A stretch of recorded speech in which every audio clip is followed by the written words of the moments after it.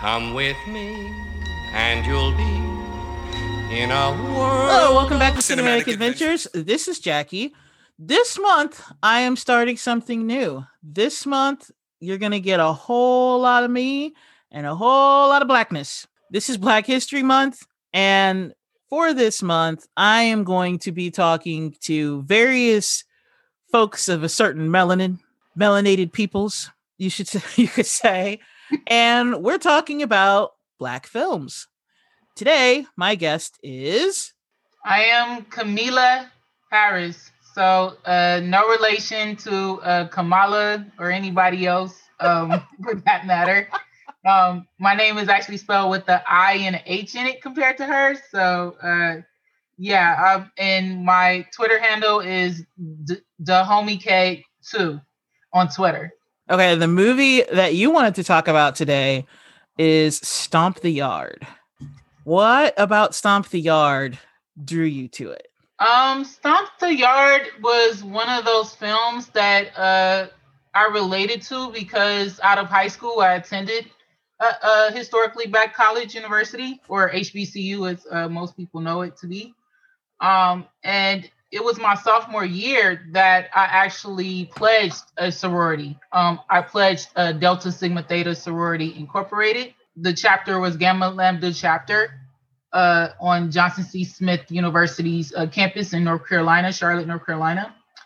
And so I'm familiar with a lot of the themes and narratives that are in the movie. And so that's what drew me to it in the first place. Yeah. Okay. So I'm the opposite. I didn't go to an HBCU. I went to art school. I didn't graduate, and I wasn't a sorority. I mean, so first of all, like if I went to a college, like a university, I doubt I would have been a sorority person. But in art school, like the only sorority is like we all went to the beach the same time. Like that's the closest. And like half of us drew the exact same thing when it was freestyle and you could draw whatever you want. Like that's as close as we really got.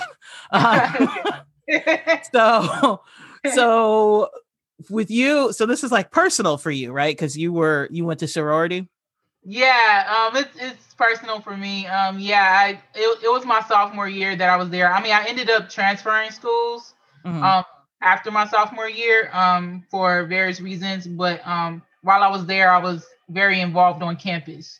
And I pledged my second year there with 82 other collegiate women on campus. So my line was big in total comparison to what was in the film with Columbus Short's character. So so yeah, I mean, I really related to a lot of what happened in the film and stuff, not to give too much away, but it is worth watching to get insight on colleges and universities that are like that, historically black. Yeah. Yeah, you know what? This is a spoiler-filled zone, so you can spoil away. Okay. Talk about whatever you want to talk about with the movie. Okay, so the first thing, like the way I identify is like he was from LA and moved to Atlanta. I just have to say, even though her name is Jackie, that aunt lied. She said the first thing she said when he got off the bus was, "You'll get used to the humidity." That heifer lied, okay? Because I'm from LA and I went to Atlanta and I was like, "Oh no, no." And I was like, we know how that ended. I'm not in Atlanta anymore, so just getting that out of the way. Okay. Yeah, the school I transferred to was in Florida. And that was the first, and I'm from Los Angeles too. South Central, born and raised, Nipsey Hussle, all that stuff. So when I went to Florida, I was like, hold up, like this is crazy, all this humidity and all that stuff. I didn't get it so much when I was in North Carolina at the HBCU. That was more of the first time experiencing snow in a real way. I had never been in like snowstorms, and my dorm had snow up to like half the door in front of my door. That stuff I never experienced before. And so the same thing with humidity in Florida. I was getting all kinds of first time weather experiences being a LA kid. So yeah. Yeah, we are not prepared for like actual weather. It is not Never. something. We don't do either extreme, cold or hot. That's not our thing. We don't do that. Like, if you need more than a fan or more than a sweater, we are not okay. I'm just gonna let you know right now. Okay. Yep. So in the movie, Columbus Short plays DJ, and the opening part kills me because the whole time I'm team Chris Brown. I'm like, because he was like, yo, we shouldn't be doing this. Like, we shouldn't do this on their home turf. And he's like, why are you so scared? And I'm like, homeboy, listen to your brother. Like, right. And the thing that really pisses me off about that opening sequence is that the smart brother, the one that was like, hey, let's not do this because these people are the type of people that don't look like they'd let us spend it. He was right. And he's the one who got shot. Right. Yeah. That's so fucked up. Like, I think that's how it is when you're like the younger sibling. It's like you're always kind of more right than your older sibling. And tell me about it. And then you try to tell them the right way, but you know how stubborn your older sibling is. I have an older brother. So I really related personally even to that scene, to those scenes where, you know, it was like, dude, like, understand what I'm trying to tell you. Dude, I have an older brother and an older sister. They're both everybody in my family is smart. Okay. So I'm not some genius that like came out of nowhere. Like, everybody in my family is smart. But there's book sense and there's common sense. Right. Not everybody in my family has both. Okay. Right. My sister has an abundance of book sense. Not so much in the common area. So I remember when I was like, this is story time. I was a teenager. I was like 14 or 15. And I know you're thinking like, oh, 14, 15, you thought you knew everything. No. I just thought I had common sense and I was right. So we were in the Midwest. We were in Missouri and there was a snowstorm, like not a snowstorm, but like there was snow all over. And it was at Christmas time. We were dropped off from my parents to go get some Christmas presents. Like, for some reason, that's just what we were doing. Like, we were all together. I don't know why, because everybody had their own car except for me because I was too young. But for some reason that day we were like all leaving, like all shopping together. And so my parents were like, all right, we're gonna drop you off over here and we're gonna go over there and then we're gonna come get you. Now this is before there were cell phones, but my parents had a car phone. This was like the very beginning. It's the evolution into cell phones. So they had a phone in their car, right? And we get dropped off. Like, another way to show my age. We get dropped off at a Blockbuster. Oh, okay. Right. And my parents were going like maybe just like a mile or two away. And my sister was like, at first I was like, you know what? Because like what the shopping we were going to do, like we did it in an instant because I'm not one for shopping. So I'm like targeted. So I'm like, that's what we're here to get it. And let's go. So within like 3 minutes, I'm like, I'm done. And at first I was like, you know, our parents are going to take a while. Like we could just walk over there. And then she was like, no. And then I was like, yeah, you're right. And then like 10, 15 minutes later, she was like, let's go. We're going to walk over there. And I was like, no, because by now it's too, like, even though, I came up with the idea, I was like, yeah, you're right. But I also came up with that idea like immediately after we were done when I thought like it's going to take them a while. But by now it's been like 15 minutes. So I'm like, okay, they'll be here in a few minutes. And she was like, no, we're going to walk over. And I was like, that's dumb. They're going to be here in a few minutes. And she was like, no, we're going to go. We're going to go. And mind you, I was like 5'7" at the time. And the snow was like up to my waist, or not my waist, but like my, the top of my legs. Oh, wow. And we were walking through like, so instead of walking the normal way, like walking, so in Missouri, there are like no sidewalks. There's like no pedestrian thing. Everybody just has cars.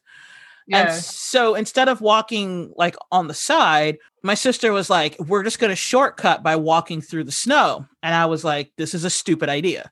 Because like my original idea wasn't to cut through the snow. It was to go around.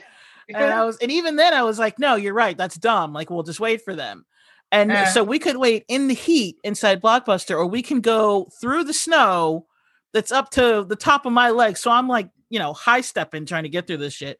And she's like 6 foot almost. So she like, it's not that big a deal to her. It's, right. Like basically just above her knees. And I'm like, no, this is really dumb.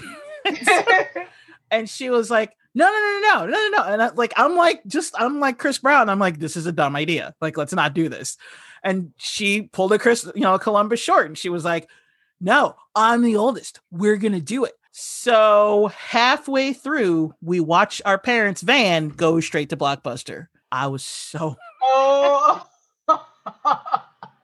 So we're halfway between Blockbuster and where we were getting ready to go, and we watch our parents' van just drive right by us. And of course, they don't see us, because why would they be looking for two idiots in the snow? Exactly. I was so pissed. But all of that to say, the younger sibling is usually right. Yeah. Yeah. And it's like, if you're in the middle, I guess you're kind of like just the neutral person. But yeah, most of the time, the youngest kind of is more observant of everyone else. So you tend to be the one with the common sense or the street smarts, it's said all the time. So yeah, I've had those kind of stories too with my older brother. And me looking at him like, you done lost your mind. Right? Yeah. Okay. So we have firmly established that it's better to be the youngest. Yes. Yes. So there's a scene when April is telling him, towards the end of the movie, when he was like, my brother's dead and it's all my fault. And she's like, no, it's not. I'm yelling at the screen. Yeah, it is. It absolutely is his fault. I just figured she was doing like the whole supportive girlfriend thing, like making him not feel bad, about it's his fault. What happened. But yeah. And the thing, that's another time I was yelling at the screen. So when they were like at the competition, like so many times. Okay, so the competition, not the main one at the end, but the one between the old school and new school, where he and Brian White were like going up against each other.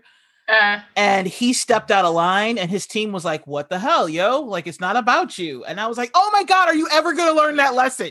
Literally, I thought you learned it when your brother died. Come on. What is wrong with you? He was always in battle mode. And I think, even with like, rappers and stuff, like when you kind of are used to, or your norm is to always be in a battle mode, to always be in like competition mode. Mm-hmm. Of course, you're not going to be the one who thinks first, which is why, people should listen to their younger siblings or another sibling besides themselves. And really get that other perspective. Yeah. To help you with your actions. Yeah. Exactly. But that's the thing though. Like, I felt like this fool needed to have lessons like beat into him in order for him to get it. Because like after his brother died, wouldn't that have been like right there? He gets a chance to be part of another team. Isn't that like, wouldn't that have been enough for you to be like, yo, it's not about me? Like, so to me, I guess I have a bit of a hard time with this movie in that, to me, the biggest catalyst for him to learn that team building lesson was when his brother died. But instead, he needs to learn it again and again. And he doesn't get it until Brian White is like, it's not about you, it's about us. And then it's like, oh, it clicks now. And I'm like, wait a minute. Shouldn't the biggest catalyst have been his brother's death? Like, wouldn't that have taught him a lesson? Why? Yeah. People like treat traumatic events like losing, such a close relative as he did. They process it differently. So I think DJ's, the character of DJ was basically, looking at it as, well, this was just a traumatic event in my life that changed my life, essentially, because, he also saw himself not really as like a college kid. Like when he went to the university or whatever, it was like, well, I'm doing this because my mom, wanted me to, and my uncle's on my case, and stuff like that. So that's why I'm here in Georgia, of all places, having to deal with this, the consequences of what happened. So he wasn't really looking at it like, oh, this is a lesson for me to learn, until he involved himself, in different scenarios on the campus, which a lot of the movie, focuses on as well. Okay. It's just he had to go through the process. That was just, and some people have to. I mean, some people have to go through that process of, I need to get hit over the head time and time again with different scenarios of the same lesson. Right. To finally get the lesson. Okay, that makes sense. Yeah. Yeah, because from my perspective, I was like, he a damn fool. But so okay, let's talk about the side characters, like the uncle. When I first saw this movie, I was a lot younger. It was what, 2006 when it came out? January 2007. 2007 is when it was released. Yeah. Yeah. I was like in the in-between, right? I'm in between the uncle and DJ. I'm obviously older than DJ, but I feel like I was young. I was still younger than the uncle. And so, being youthful, you think you identify more with the youthful characters, right? Right. This time, my old ass watched this, and so when I first watched it, I saw the uncle as a prick. I was like, why is he such a dick, man? Now I watch it, and the very first time you see the uncle, he's kind of harsh. And you're like, man, he's kind of a dick. And then in the next scene, I'm like, nah, he's right, though. Like, I'm like, damn, I'm identifying with the uncle. Shit. Yeah, it made me wonder what, because it seemed like it was from DJ's mother's side of the family, this uncle. Yeah, the uncle is like, what DJ's mother's sister. I'm sorry, right. DJ's so I was mother's wondering brother. If he was older than the mother or if he was younger than the mother, because he said he had said something in the film about like, well, my sister was getting all over me and about you and stuff, and that's why you're here. That kind of attitude. And I was like, I wonder if he was like the older brother that was getting hit by the younger sister of like, dude, take care of my kid, or was it like? I don't think so. I see. Yeah. So when I saw that scene, I took it as she was heartbroken at the loss of her younger son, and they never really mention anything about his father. Like there's literally no mention of his father at all, which is weird. Like when I first saw this originally, I thought, and even the second time, because I just didn't remember, but originally I thought that his uncle was his dad. Like maybe his parents were divorced, because they literally never mention his father in this movie at all. Right. I'm not sure if it was even intentional or not to not incorporate the father's side. I mean, because I'm guessing maybe the mother was a single mom. Well, yeah, you kind of have to, because they don't say your parents, they just say your mother. So the way I saw that conversation it was as if like, okay, so she lost her son, and remember he was convicted and had to go to juvie for a while because of the incident with his brother, because of assault. And I feel like what he meant was in conversations with his sister, where his sister was like breaking down, and she was like, basically, crying, saying, because like in a situation like that, if you put yourself in the mother's shoes, she lost her one son. Right. And that was the bright one that was going to go to school. Yeah. And now she's got this other son, and she's like, he's the only thing left. Obviously, she doesn't have a husband. So this last son is her, her first son is the only thing left. And she's like, what am I going to do? And so she's probably blaming herself. Right. Like, I wasn't a good enough mother to be able to raise two sons because one of them died. And so I feel like the uncle was listening to that, and he was like, okay, bring him out here, send him out here. We'll put him through college. Don't worry. He'll be okay. That's I think that's the kind of the conversation, because this time when I watched it, I was able to put myself in the uncle's shoes. And that's why I was like, yo, he's right. Like, get your ass in that truck. Because I don't have any kids, but I have, like, all my relatives have kids. So I can see that happening. Like, I could see somebody calling me and being like, yo, what am I doing? Like, I'm a terrible mother, or I'm a terrible father because of something that their kid is doing, and like freaking out. And the way you offer, condolences is you're like, okay, you know what? We're going to help the kid that you have left. So that's why I think that, like, in my mind, that's how that conversation went. So I don't think she was necessarily like beating him up. I think she was like breaking down over what she would see as her failure as being a mother. Right.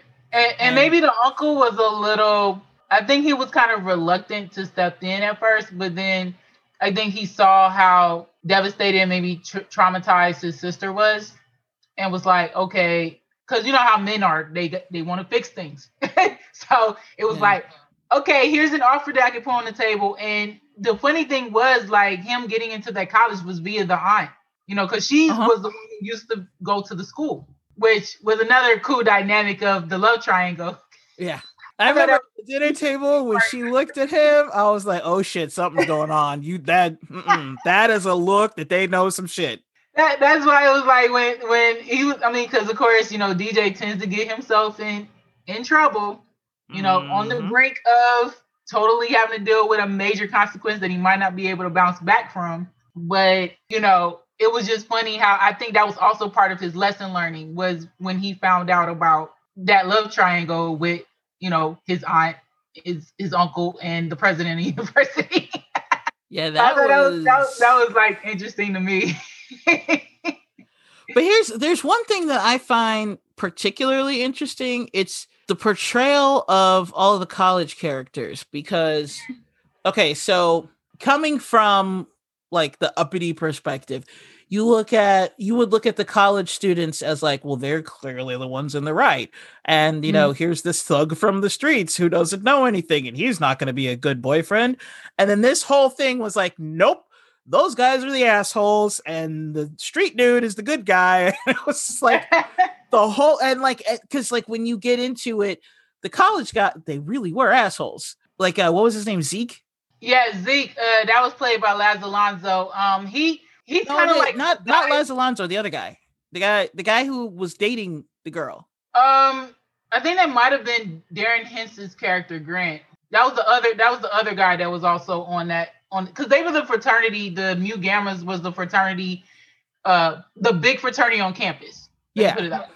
Yeah. And Laz Alonso's character, Zeke, was like the president of the chapter. Yes. And Darren Henson's character, I don't know if he was like the vice president or like the what they would call like the person in charge of like the membership intake, you know, that type of person. So so since they were like the big guys on campus, you know, compared to Brian White's fraternity, the Thetas or whatever, it was just that dynamic of that's where all the competition brewed, which I think was also where DJ, which is Columbus Short's character, was like also like into so much. I mean, he's used to that being a street dancer. Yeah. You know? So yeah, like it was interesting because both of those fraternities actually approached him, like in the film. Yeah, because they saw his moves and they were like, yo, we need that. Yeah. My favorite part of the whole movie was when Brian White was standing next to Laz Alonso, and without looking at him, he's like, come back to bite you in the ass. I loved it. And Laz Alonso couldn't say a word. He just gave that look, you know, especially the guys who have like the more pronounced like eyebrow lifts and lip, things. That was a very, very funny moment. It just really Dude, at the time this movie came out, I was in love with Brian White. I thought he was the hottest dude ever. And so the whole movie, like at first I was pissed because I was like, why is Brian White only in like 5 scenes? Yeah, I'm still a big like Brian White person. That dude is always working. I don't know of a time when he's not. And around that time, he was doing some things. He had did like one movie that wrapped in 2006, The Heart Specialist with Wood Harris and Zoe Saldana. I recall seeing that in the theater when it actually came out in 2011. But it was done. They were filming, like all the cast was filming stuff like during that time that they filmed Stump the Yard, which was like crazy. I mean, all-star cast. I mean, that was one of the other cool parts that I liked about Stump the Yard. But it was like an all-star cast. Like, yeah. And from music too. It was like from music and from acting and movies and stuff like that. That was another thing that I liked about it. Because Neo was between his first and second albums, and those were popular and everything. And he did this film. Yep. Yeah, he was Columbus Short's roommate.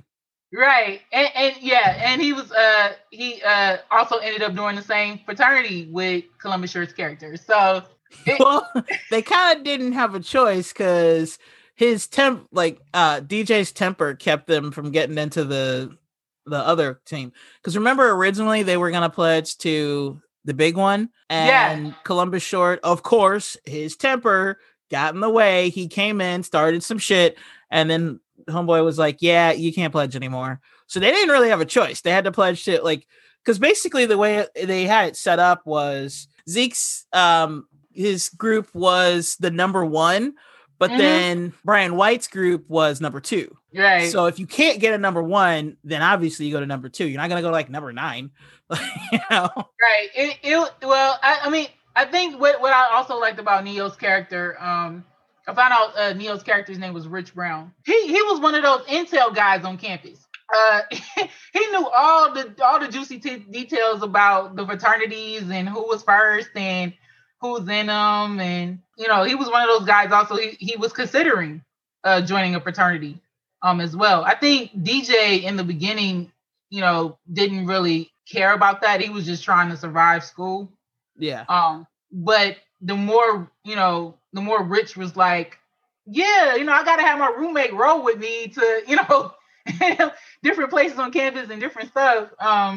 That's when I think DJ started to kind of open up and say, well, this is a new experience. I might as well dive into it, see if I fit in. I still don't even think it was that. I think it was the hall when that was the part I think he came to an epiphany.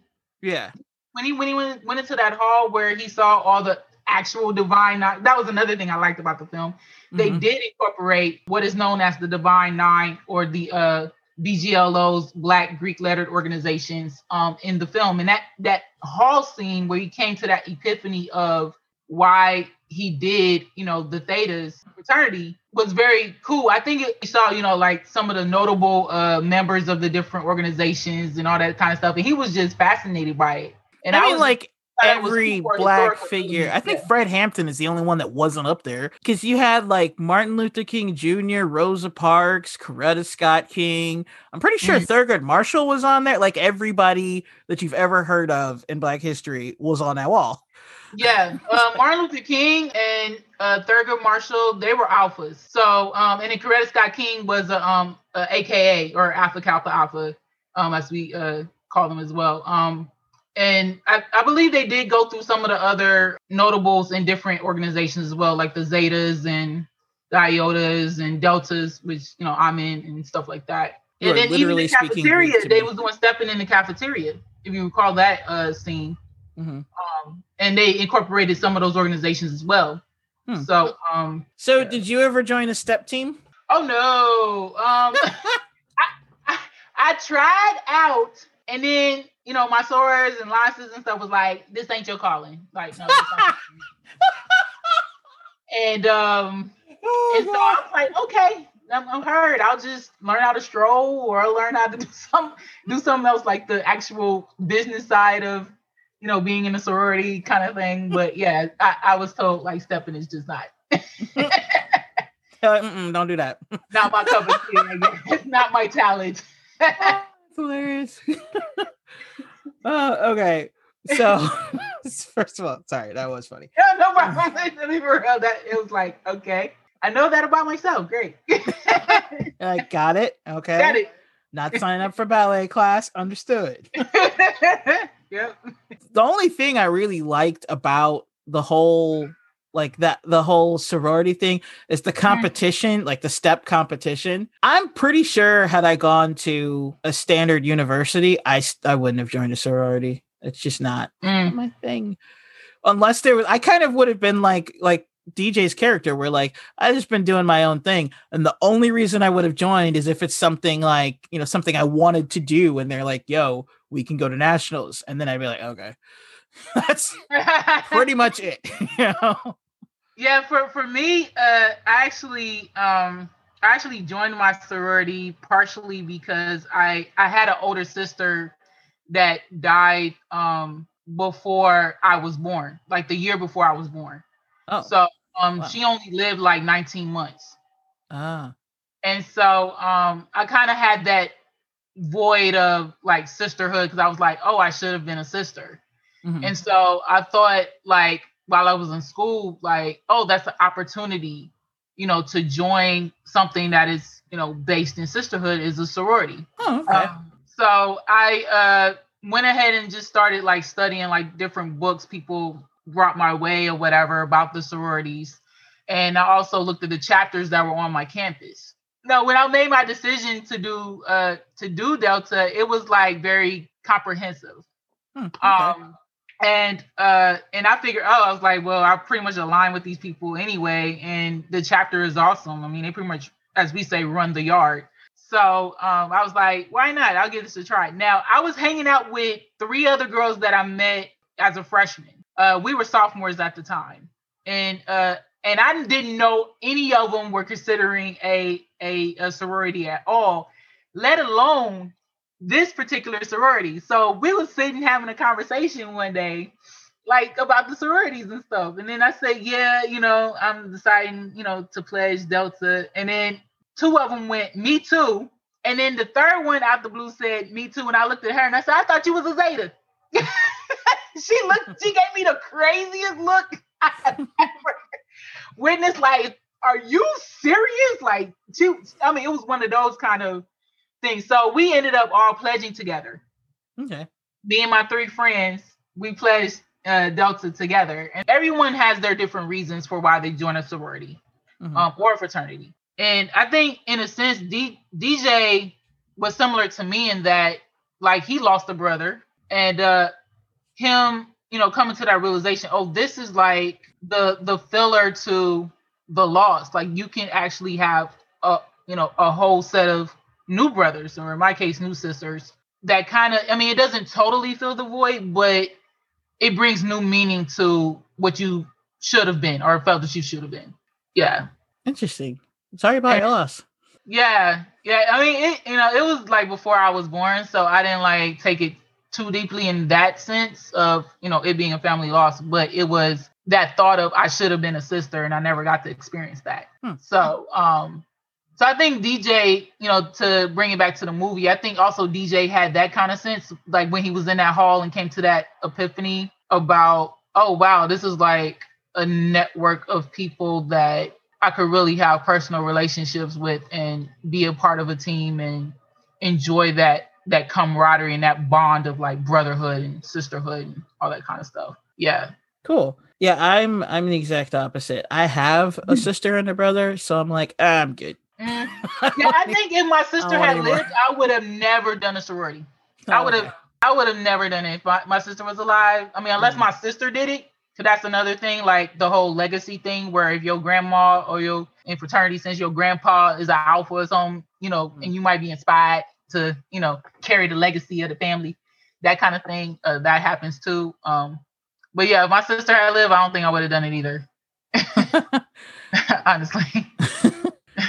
Okay, so the thing that drives me the most crazy about this entire movie is this fool was willing to wreck his life, wreck everything over a girl. Like, how many times did he start shit just trying to get to her? I'm like, look, she's pretty, but come on, man. You're literally like, you're not doing school because of her. You're like getting in fights because you're just trying to go talk to her. She has a boyfriend. Let it go. Nah, he can't let it go. And it was funny because that storyline of you know, him falling in love on campus and stuff, like it paralleled with the uncle and the aunt. Mm-hmm. Which was like, I was like, what? Like, cause Darren Henson's character was the boyfriend of the original boyfriend, and he was in that top fraternity, the Mu Gammas. And so, but he was a dick. He did not even care about her. He was treating her like she was property. Mm-hmm. Like she was supposed to be with him because of course. And I feel like he was able to be that cocky because her father was pretty much telling him that. Yeah, it was co-signed. It was co-signed by the father, and the father was the president of the university, which was the. Yeah, I'm telling you, this is. I mean, that's what I liked about the film is like even the dramatic elements, the weaves in it. It felt a little soap opera like to discover who the different people were. and the backgrounds, especially of the actual adults out of the thing, not the college kids, and how that all was kind of like history repeating itself. Yeah. That whole situation, like with the father, it's the same thing. Like, I feel like I would like to see a movie like from her perspective, because she was in a shit situation. Like, her dad was a dick, her boyfriend was a dick, and then she's introduced to this guy who, he treated her right, but to me, he was a little too smooth. Like, he was I don't like charming people. Back up. Like, you hiding something. I don't like that. So it was odd the way he was kind of like the chaser of her. Not kind of like that fool almost ran into her trying to chase her. Yeah, it really was like a runner chaser dynamic that I guess ended up like super sweet in the end. But it was he was straight up stalking her ass in the beginning. Yeah. It was creepy. Like, no, buddy. Even if I didn't have a boyfriend, back all the way up, homie. Like, how did you show up here? No. Like, he knew exactly when she was doing tutoring and all that kind of stuff. Like, that would have been like, dude, like.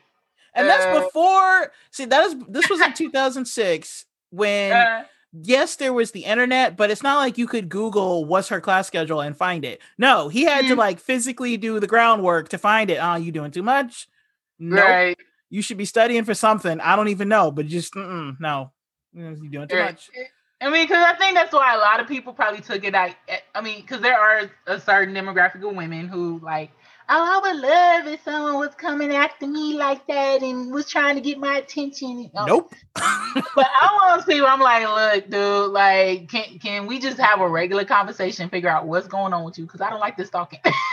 Right? Because she was, to her credit, she was like that in the beginning. She was like, okay, right. Creeper, back up off of me, quit stalking me. But then she was just like, oh, he kind of cute. Like, no, bitch, you have a boyfriend. What are you doing?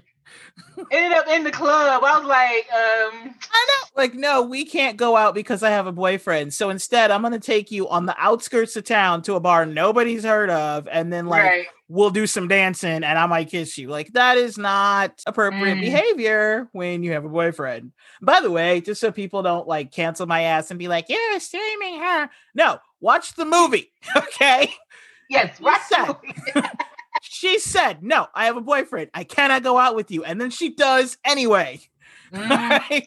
Like that friends thing. Cause it was more like the more he came like to be around her and stuff, and they started having these little chit chats and whatnot. That door opened. Yeah. Even though she had a boyfriend, she allowed that door to open. The number one way she opened that door was because she was shutting him down. Right. But then when he was like, if I get an answer right, but go out to dinner with me, she should have been like, no, because obviously she would think that he would get the answer right because she's tutoring him, unless she's a shit tutor. Since she's the tutor, she would know if you ask him a question, she would know what that he's going to answer correctly, especially since he only got a tutor to be around her. He didn't need a tutor. Right. Because as we saw, like before he joined the fraternity, he was studying. Like he was, and I that's why I kind of default back to the uncle being right. Because again, when the uncle, like when he's sitting there and the uncle was like, first thing, rules, 3 rules, number 1, and then finally homeboy gets to, he's like, okay, what's number 3? 3 strikes, you're out. So I was like, again, when I saw it when I was younger, I was like, oh, he's a prick. And now I'm like, yeah. It's amazing what you learn about characters in films the older you are compared to being a young viewer of that same film. Yeah, I'm the same way. Because now, like, I have a cousin who's like a nephew to me, and I would do the exact same thing to his ass. Exact same thing. Because like I'm the adult, and like he's come to me for advice, and I'm exactly like that uncle. Like, you can try that shit with your mama, but not with me. Right. No, oh shit, I'm old. Hey, I'm pushing it, so. Damn, I'm sitting here identifying with the uncles and shit. What is going on? Yeah, I mean, I even like the nurturing sense of the aunt too. I mean, even though the aunt in a way was like the centerpiece of some of the, triangle drama and all that. She was kind of like in that same position as, as April, Megan Good's character. Like just the older version of it. I mean, that, and I thought that was even interesting too, because she was even standing there listening to her dad like, wait a minute, there's some tea. I didn't know about this. Like, to me, it shows a history of him and Darren Henson's character. Both of them, they just automatically, women aren't people to them. Right. Like, because how dare she make a decision that he didn't agree with? She should, like, he just assumed, like, oh, you don't have a good life because you're not married to me. Excuse me? Who the hell made you the prize? Like, no, right. She's happy with who she's with. And she made the decision. And that's the thing that has been taken out of this whole situation. In no case did he think, oh, these women can make a decision to be with who they want. Right. It was, I'm going to make the decision for you. How dare you disobey me? And I think even April herself was like finding that she was repeating a pattern, because if her father was that way with DJ's aunt, then it explains Darren Henson's character, her boyfriend, and the character he was. It was like, whoa, like, did I just repeat like the same pattern in my family of ending up with guys like him? I don't even think when she broke up with him, I don't think she knew that yet, because she hadn't heard about the triangle yet. It was later. I think it was her epiphany in the film. Yeah. Yeah, when she broke up with him, I feel like it was just a basic, like, you see me as an object. Like, you don't even know my favorite color, and it genuinely doesn't matter to you. Like, you don't even care. Whereas Homeboy has been studying everything I do. Still creepy as hell. Throwing it out there. Okay? Throwing it out there. Creepy as shit. Don't need to be worshiping people. Okay? Just humans. Because, like, come on now. Homeboy is like, he's got a psych profile on her. I'm like, come on, man. You are like, and it's funny because I don't recall, like, because I mean, there are those love stories on campus that evolve in different ways. Just like with any college or university where they have the college sweethearts and all that kind of stuff. So, I mean, I like that angle of it, that they did have kind of like a college sweetheart story. I just didn't know it was going to be as dramatic as it was turned out in the film, and crossing so many storylines too as well. He ended up being a good guy, but like, Homer's creepy as hell. This is not even like stalking her, trying to find out where she is so that he can be there. Like, nah, man. And then like studying her every move. He even said it. He was like, I know everything about you. Okay, bye. I don't know everything about me because there's some shit I'm sure I forgot. No. Like, you don't even know me that well. Please do not obsess over me. Right? Like, nope. I'm sure there are things that you really, really, really like, but it's like, please don't obsess over me. Okay, so what was your favorite thing about the movie? I would say my favorite thing about the movie was just the different angles of it. Just the different storylines that came out of it. Because, I mean, like I said, I'm all too familiar with like the campus environment of a historically Black college university. So a lot of things on that campus were not uncommon. I mean, even I think there was a part with Megan Good's father, the president of the university, where he was talking about trustee stuff, and I was like, I'm familiar with that kind of dynamic as well. Also, even the love stories that come out of HBCU campuses, those very sweet, like, but they weren't like, the stories that I know of weren't all stalkerish, like what happened with April's thing. Just very, just evolutionary, in a sense, boy meets girl situations. And good. Then the fraternity. Glad there aren't that many stalker encounters. Yeah. We can't have this whole notion out in the universe about Black people stalking other Black people to fall in love. That's just not. It's not, what? I don't think it's a Black people trope. It's just a romantic comedy trope or a romantic movie trope. Well, yeah. Because it's just like, in romantic movies, like that's how you have movies like Twilight and 50 Shades of Grey. In romantic movies, nothing that happens in a romantic movie is actually like romantic in real life. Right. Like, look at 50 Shades of Grey. There was, or not 50 Shades, was it Twilight, the one that it's based on? Both of them. Yeah. This is like this. These are abusive relationships. No, that's not good. You know. Yes. So I think it's just like I think it's a Hollywood thing. Mm-hmm. So yeah, just don't base your life on Hollywood. That shit is not real. Yes, because don't real life base shit your love life either on Hollywood. Yes, do not stalk people. If they say no, keep it stepping. There are literally billions of people on this planet. It doesn't have to be that one person. Right. And even if it is that one person, let them magnetize toward you. Like, let them come to you as opposed to like chasing them, because it'll come back around if they're really meant for you. If not, then just let it go. You know what? I don't mind the chasing. I mind the stalking. Okay. Right. Like, right. If you want to, like, if you guys hang out together and you are like, hey, you're constantly like talking to her, I'm fine with that. But the whole like learning her schedule, don't do that, boo. Yeah. Don't no. Yeah. Don't do that. Don't like damn near run her over just to try to say hi. Don't do shit like that. Okay. Back up off of her is what I'm saying. Yeah. While she's jogging too. I was like, dude, like. Yeah, and she can't, like, he tried to say something, but she had headphones in. She can't hear him. Right. So, and he's got, that loud ass motor. She probably couldn't hear him anyway, even if she didn't have headphones. So, I'm saying, like, don't drop everything over a girl. You will see her again. Calm down. Right. It is not that serious. With HBCUs, a lot of them are relatively small. They're like relatively small towns. Like pretty much everybody knows everybody. And see, you'll meet her. You don't know everybody. You're likely going to run into them and end up probably in some kind of chit chat or something, whether in class or in the cafeteria or wherever. So I will say this about Georgia itself. I feel like I'm related to everybody that's there, or at least that was. Like, I've heard now a lot of there's been a lot of immigration in, so it's not the people who were there before, because there's like new people there.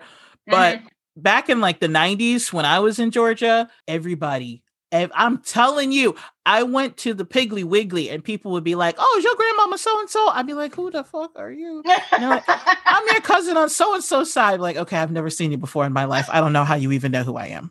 And I'm really creeped out right now. But that was like everywhere you went. Like, it was like every Black person I was related to the point where, like, so I'm from California, but then I was taken to the Midwest where there's like no Black people at all. And so then to be planted in Atlanta where it's all Black people pretty much. And for all of them to be related to me, I was like, I remember looking at my sister, I was like, are all Black people really related to each other? Because why are these people coming out of the woodwork saying that they're related to us? And she just laughed. I don't know what her answer would have been, because she just laughed at me. But yeah, it's like, seriously, though, I feel like all of Atlanta is a small town. Like, it's a huge, it's a big town. It's nothing like LA, but it's like, it's a big town, but I'm related to everybody. So. Yeah, and they also have like a whole like college center where you see, Morris Brown, and you see Spelman, and you see Morehouse, and you see at Clark Atlanta. So I mean, like, it's also a college town too, Atlanta. So I was originally supposed to go. Everybody. Then it's like, did your mama go to Clark Atlanta? No, that kind of stuff. Yeah, I was supposed to go there. It was still the Art Institute, but I was supposed to go to the Art Institute of Atlanta. But I did not. Yeah, I was supposed to go to Morris Brown, but then they had a financial aid scandal that kind of stopped me from going there. So, So any final thoughts on Stomp the Yard? I would tell people to see it, to definitely watch it. If you still curious about what a historically Black college or university is like, it's a good film for that, especially when it comes to those fraternities and sororities that you hear a lot about in our Black community and stuff like that. Yeah, I think people would enjoy it. There are some moments where you get some laughs. You'll have some thought-provoking moments in it too. And then there's, like I said, it's kind of like a soap opera in a lot of ways. You're going to find out some juicy tea on some stuff. So, yeah. And there's a lot of stomping. There's also, for women, there's also a lot of eye candy. So...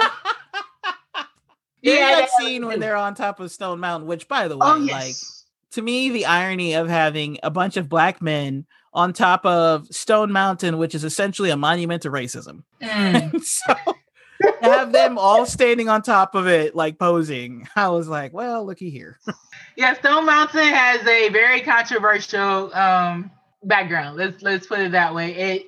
But I think the director probably saw that it's just a great place to for them to do that kind of scene.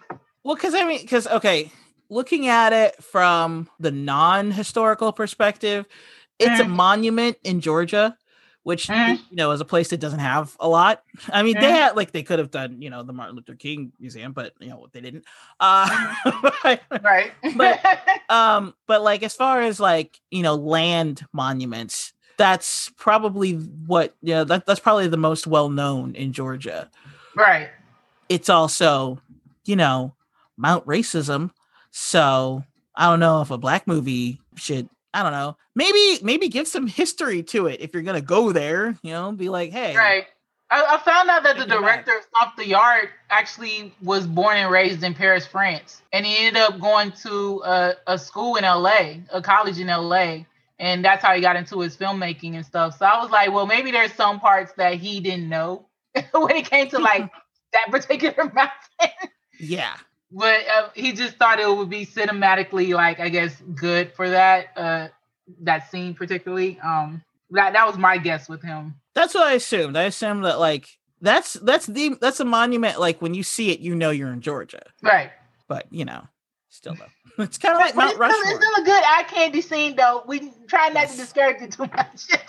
Yes. So the reason she says that is because in that scene, they're all stomping. It's like 30, 40 black dudes stomping, and they're all none of them are wearing a shirt.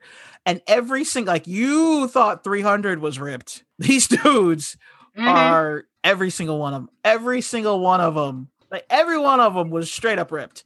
It was like, and then of course you had Brian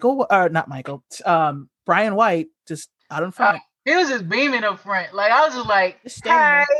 Right. And I was like, everybody else take about 10 steps back. I mean, for all those people who are about colorism and all that stuff, like, no, I mean, there's plenty of chocolate too that I liked in there. But just Brian White, he's kind of that, light skin is in side of things. And yes. Yeah, you know what? I'm wondering if they all had to go through like, do they just look like that? Or did they actually have to go through like some kind of training to get that way? Because I was wondering through watching this movie, I'm like, I don't think they had to train to look that way, because these guys, like after doing one routine, buckets of sweat are falling off of these dudes. Right. And like when you see what they're doing, you're like, I can't do that. And I used to do martial arts. Like I would pass out halfway through the first one. Yeah, I heard they had like because if you had ever got like the DVD or whatever, they did like the behind the scenes of the film, and yet they literally had long like 10 to 12 hour sessions of doing those routines like over and over again to get the right shots and to get to see if there was some improv with it and all that kind of stuff, and try to incorporate those things into the film. But yeah, they was like literally like sweating hard with those. Yeah, things. and these dudes are in shape. I don't have a chance. I mean, they might have did some training probably before they started filming, but because of how physical stepping is, and and they was going hard. I mean, when people watch, if people who haven't seen the movie, definitely check out those performance scenes, because they put a lot of work into those, and the choreography was just like off the charts. So yeah, they was sweating. I mean, I think that was a workout in and of itself, but just even shooting those scenes was a workout. Shit, I felt like I worked out just watching it. Damn. Yeah. And then I immediately felt like unworthy of the body that I inhabit. Like, I'm just sitting, like my fat ass is sitting here watching them. I feel like I need to, there's some movies that like when you watch a kung fu movie, you're like, I need to go do martial arts. After watching this, I was like, I need to spend about 10 hours a day in a gym, because like just sitting around doing nothing, you never. Yeah, I feel like stepping is like cardio in and of itself. I mean, as hard as they was doing it, and with the very like succinctness. I mean, because it was usually stepping is a team thing. It's not an individual thing. It's a team thing. So they had to coordinate, in different, parts of it. I mean, it's similar to even, Chris Brown and, Columbus Short's battle, dance battle scenes. Yep. A lot of physicality in them, and then there's a lot of adrenaline and, with the battle element. And so, yeah, you pretty much get everything exercise out of watching this film for sure. Every moment that I was watching this movie, I was like, I'm lazy as fuck. Yeah. I'm like, I'm a big girl and I don't know if I can do all that. Like the only thing, like these dudes are like flipping in the air and shit. And I'm like, flip a burger patty. I said, about to. Oh, crazy. No. But for real though, like I have a gym membership. If it weren't for the pandemic, as soon as I finished watching this, I would go work out. Oh yeah. or just find some kind of way to be like, okay, I'm gonna do a little bit. At least I'll be in a step in the right direction. Right? Do some jazzercise or some shit. I don't know. Tae Bo. Oh my gosh, I forgot about Tae Bo. That was 100 years ago. What's crazy is like when it was in its heyday, it was everywhere. I think that's how it is with a lot of these fitness people. It's like, okay, let me see how well this goes and how popular it gets. And then when it seems like it's tapering off, they just take the money and run. Run and live. Might even gain some weight for a little bit and then go back. Right. Then leave, gain weight, lose the weight, come back and be like, here's how I did it. Or have a new program. Yeah. Have a new program. Be like, here's how I gained weight and here's how I lost it. Give me all your money. I call that the Christian Bale diet. That fool, he will go from like, okay, so have you seen The Machinist? No, but I think I want to though. Oh my gosh. It's a good movie. Not easy to watch, but that fool ends up being about 12 pounds. He literally went from that movie where he was like, he was skin and bones. He went from that to Batman in a matter of months. He literally went from the thinnest he's ever been in his life to completely fit for Batman Begins. Dude, he was like great programs, like crazy straight to do that. The crazy thing is you gotta watch those movies back to back. It will blow your mind because in both movies he has a shirtless scene and it's not CGI. Both of them are him.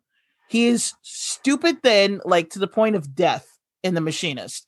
And then you turn around and you watch him in Batman Begins where he is super, like not super buff, but he's totally buff and he's filled out again. But he's not fat because some people go from like, when they yo-yo like that, they end up fat. Dude, he's been in a movie where he was fat, and then like a couple movies later, he's perfectly normal again. I'm like, what the fuck? Yeah, man. What is this? It's like he pushes a button and just becomes the body he needs to be. Dude, he had a normalcy that I probably would never understand if I were to actually be in his shoes. I'd be like, how do you do this? Like, there are people who say like, he uses steroids and stuff, but still, how do you not? Because he goes so drastically from one stage to the next. And the only thing I can think of is like, it must be because since he's an actor, he's embodying this character. So I feel like what happens is he just lives in that body while he's that character. And then when he's done, he lets it go and he just goes back to his normal body. Because like a normal person, you are in the body you're in, you don't go up and down. I mean, some people may like yo-yo diet, but like most people don't go from like concentration camp skinny to like, Batman buff to like overweight to back to normal, your normal basal body. Most people can't do that. And he can do that in the drop of a dime. Yeah, that's what even impressed me about the time that Stomp the Art came out was the following year, because it was released in 2007. But there were movies in 2007 that came out like This Christmas, where several, I won't say several, but like a few of the characters or the actors that were in Stomp the Art, they was in This Christmas. Save the Last Dance. Yeah, Save the Last Dance 2. Yeah. Neo and Columbus Short were in that one. And Columbus Short was the lead. So I mean, in This Christmas, it was Chris Brown, Columbus Short, and Laz Alonso. Laz Alonso, yeah, right. So it was a lot of parallel acting and filming going on between like 2005 and 2007, including this particular movie, which I was like, dude, like you had to shift gears on characters and, and opportunities were just coming overall in, Black filmmaking and it was an exciting time. Sure. Yeah. Mm-hmm. All right. Any parting thoughts? I'm good. This was fun. Because it's like I'm not a crazy movie buff, but films like this one I've seen like more than once, and I have it's good to like dive into like the films, and their different themes and their different topics that may pop up. So I definitely enjoyed that conversation. So good. Okay, so where can people find you? People can find me on social media like Twitter, Facebook. I'm basically DAHOMIEK, Dahomey K. On Twitter, just add the number 2 at the end. That's the Twitter handle. And everything else is just, Dahomey K, Instagram. All right, cool. Thank you for stopping by and talking Stomp the Yard. Thank you. If you like this episode, do us a favor. If you're listening through Apple, give us a 5-star rating, or any other app, drop us a like, and don't forget to subscribe so that you can hear new episodes when they come out. Thanks. Salam, salam, salam, salam, salam.